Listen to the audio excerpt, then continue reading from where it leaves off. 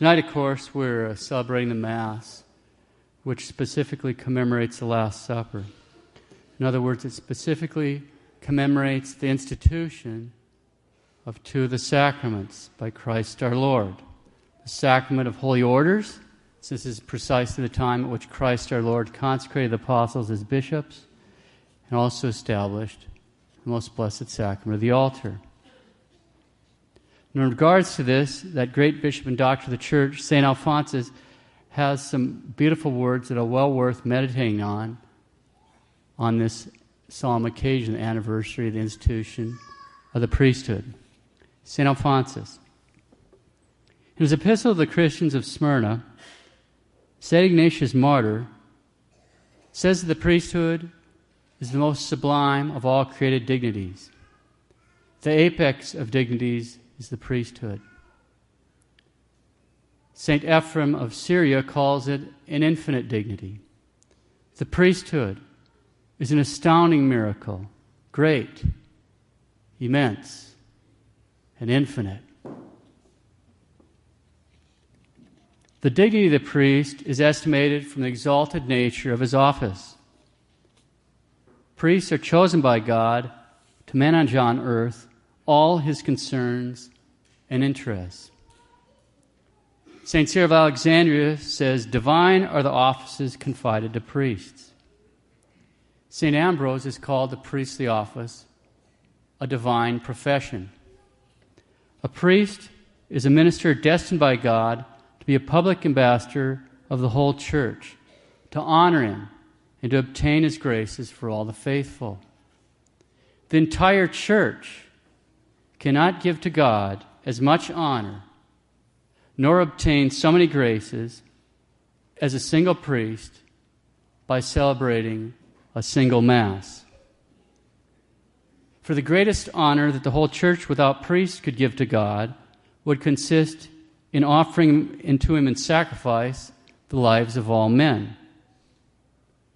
But of what value are the lives of all men compared with the sacrifice of Jesus Christ, which is a sacrifice of infinite value? What are all men before God but a little dust? As a drop in the bucket, as a little dust. They are a mere nothing in his sight. All nations are before him as if they had no being at all. Thus, by the celebration of a single Mass, in which he offers Jesus Christ in sacrifice, a priest gives greater honor to the Lord than if all men, by dying, offered God the sacrifice of their lives. By a single Mass, he gives greater honor to God than all the angels and the saints, along with the Blessed Virgin Mary, have given or shall give to him. For their worship cannot be of infinite value, like that which the priest on the altar offers to God. Moreover, in the Holy Mass, the priest offers to God an adequate thanksgiving for all the graces bestowed even upon the blessed in paradise. But such a thanksgiving, all the saints together are incapable of offering to him. Hence it is on this account also that the priestly dignity is superior even to all celestial dignities. Besides, the priest, says St. John Chrysostom, is an ambassador of the whole world to intercede with God and obtain graces for all creatures. The priest, according to St. Ephrem of Syria, treats familiarly with God. To priests, every door is open. Jesus has died to institute the priesthood. It was not necessary for the Redeemer to die in order to save the world. A drop of his blood, a single tear of prayer, was sufficient to procure salvation for all. For such a prayer, being of infinite value, should be sufficient to save not one, but 1,000 worlds. But to institute the priesthood, the death of Jesus Christ has been necessary. Had he not died, where should we find the victim that the priests of the new law now offer. A victim altogether holy and immaculate, capable of giving to God an honor worthy of God. As has already been said, all the lives of men and angels are not capable of giving to God an infinite honor like that which a priest offers to him by a single Mass. Close quotes. St. Alphonsus. Indeed, tonight, at this very Mass, we are celebrating the institution of those astounding realities, the priesthood, the most blessed sacrament of the altar. Now, in the olden days, the bishop actually celebrated 3 different solemn Masses on Holy Thursday. This Mass, of course, which was the third Mass of the day. Before this Mass, the Chrism Mass, in which the bishop would bless the holy oils to be used in the sacraments of baptism, confirmation, ordination, and extreme unction. And in the olden days, an earlier Mass, the first Mass, which was notable because it was preceded by a ceremony which included the absolution of the public penitents and their readmission into church and to Holy Communion. Now, who are the public penitents? We don't have time tonight to go into great detail, but in the early church, the public penitents were people that had committed grave public crimes. For example, Christians that had denied the faith during a persecution, who were guilty of murder or adultery. In our day and age, these would include people like our Catholic in name only, politicians, movie stars, singers, athletes, etc. Public figures who are known to be Catholic and yet are seen gallivanting around publicly sinning. Okay, in the olden days, when someone like that received the grace to want to return to the practice of the faith, he'd first go to confession, and then since he was a public sinner, as part of his penance, he'd be placed in the ranks of the public penitents. Now, the practice varied from place to some degree, but they might be required to wear penitential clothing, allow their hair and beards to grow from Ash Wednesday, and wait outside the church, out on the front porch, until their readmission at the first Mass on Holy Thursday. Before this Mass began, there were a series of prayers. The bishop would then lead the penitents into the church. They'd have to prostrate themselves on the floor. There were more psalms and prayers prayed over them. Then holy water was sprinkled on them. Then they were incensed, and then the bishop would release them from the ranks of public penitents. And then, and only then, after all that, were they readmitted to Holy Communion with the rest of the faithful. Now, although those days are far behind us, it still reminds us of the awful responsibility a bishop has to paternally correct a public sinner before he is admitted to Holy Communion. And it is an awful responsibility. And the number of public sinners are legion. The number are legion, but how seldom do we hear of a bishop that loves any of them enough to correct them before they wind up where they're headed. We need to pray for our bishops. Some 400 years ago, Cornelius de Lapide noted, quote, "How great the vigilance required of a bishop who ought to guard, care for, feed, and save so many thousands of souls.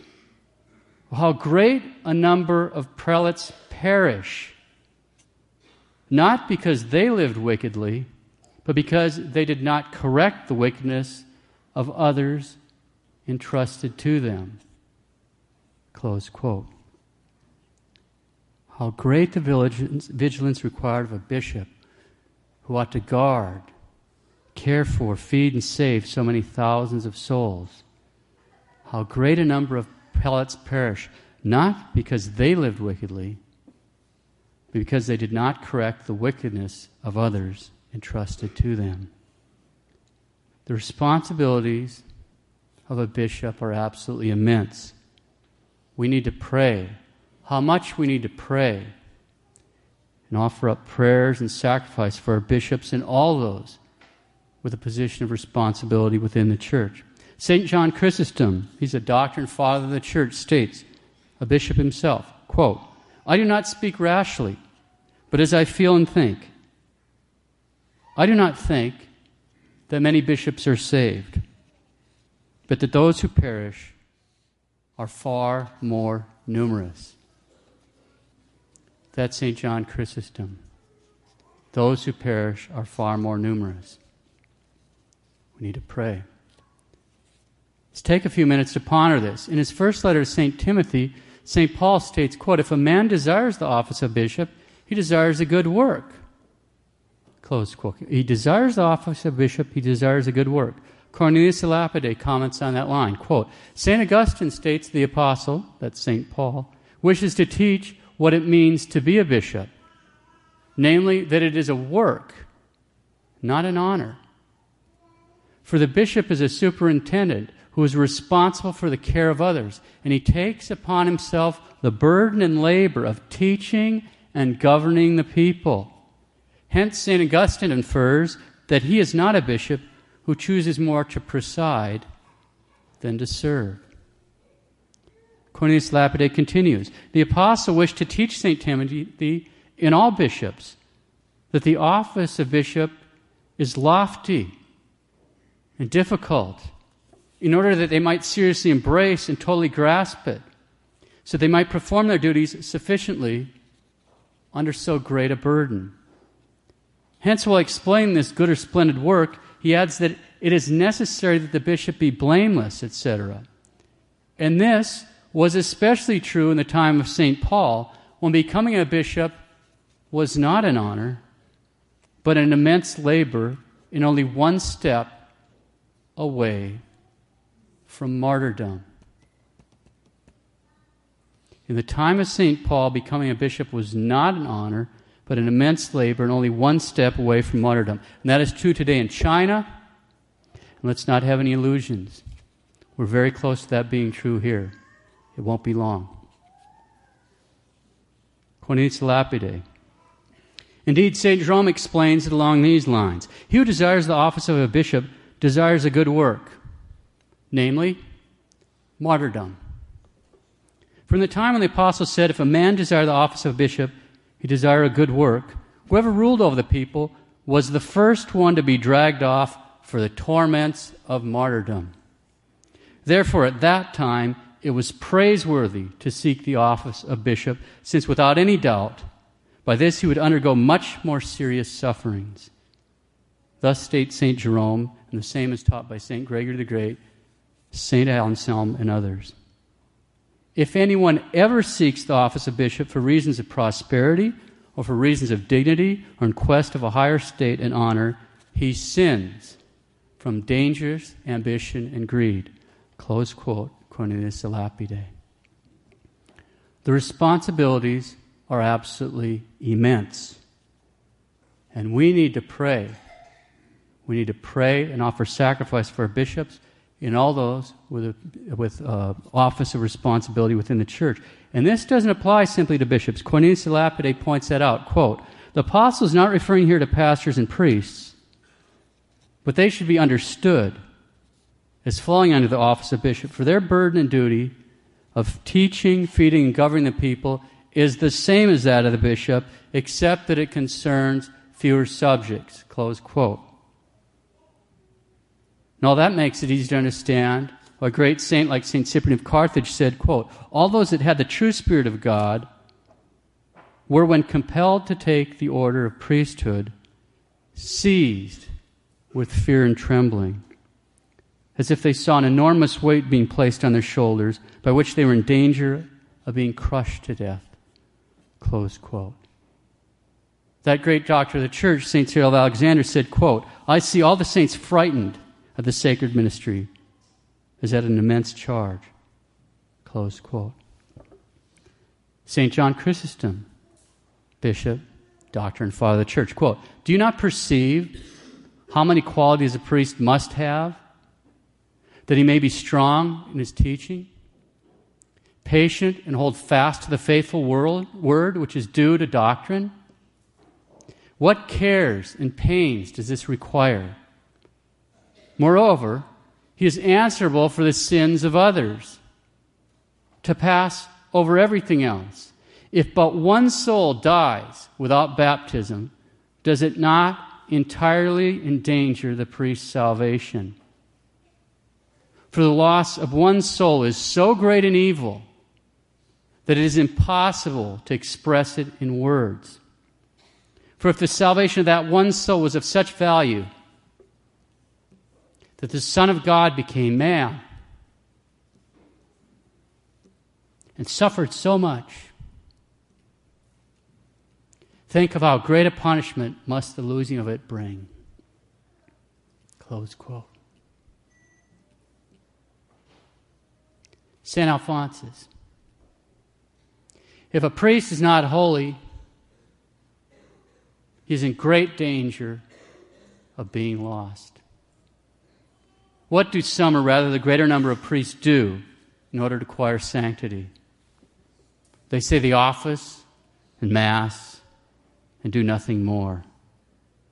They live without making mental prayer, without mortification, without recollection. Some will say, it is enough for me to be saved. No, says St. Augustine, it is not enough. If you said it is enough, you will be lost.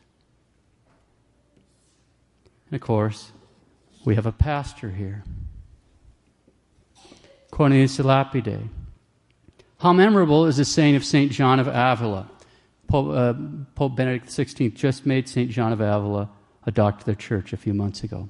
How memorable is the saying of St. John of Avila? Quote, so many and so great are the obligations of a pastor that he who fulfills only a third part of them will be esteemed by the people to be holy.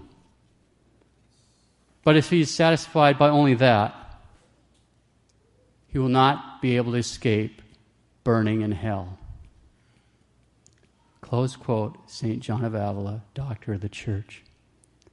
So many, so great are the obligations of a pastor that he who fulfills only a third part of them will be estimated by the people to be holy. But if he was satisfied with only that, with only fulfilling 1/3 of his obligations, he will not be able to escape burning in hell. On this feast of the institution of the priesthood, we need to thank Christ our Lord for the gift of the priesthood. We also need to remember to pray and offer up prayers and sacrifices for our bishops, priests, all those with a position of responsibility in the church. We need your prayers.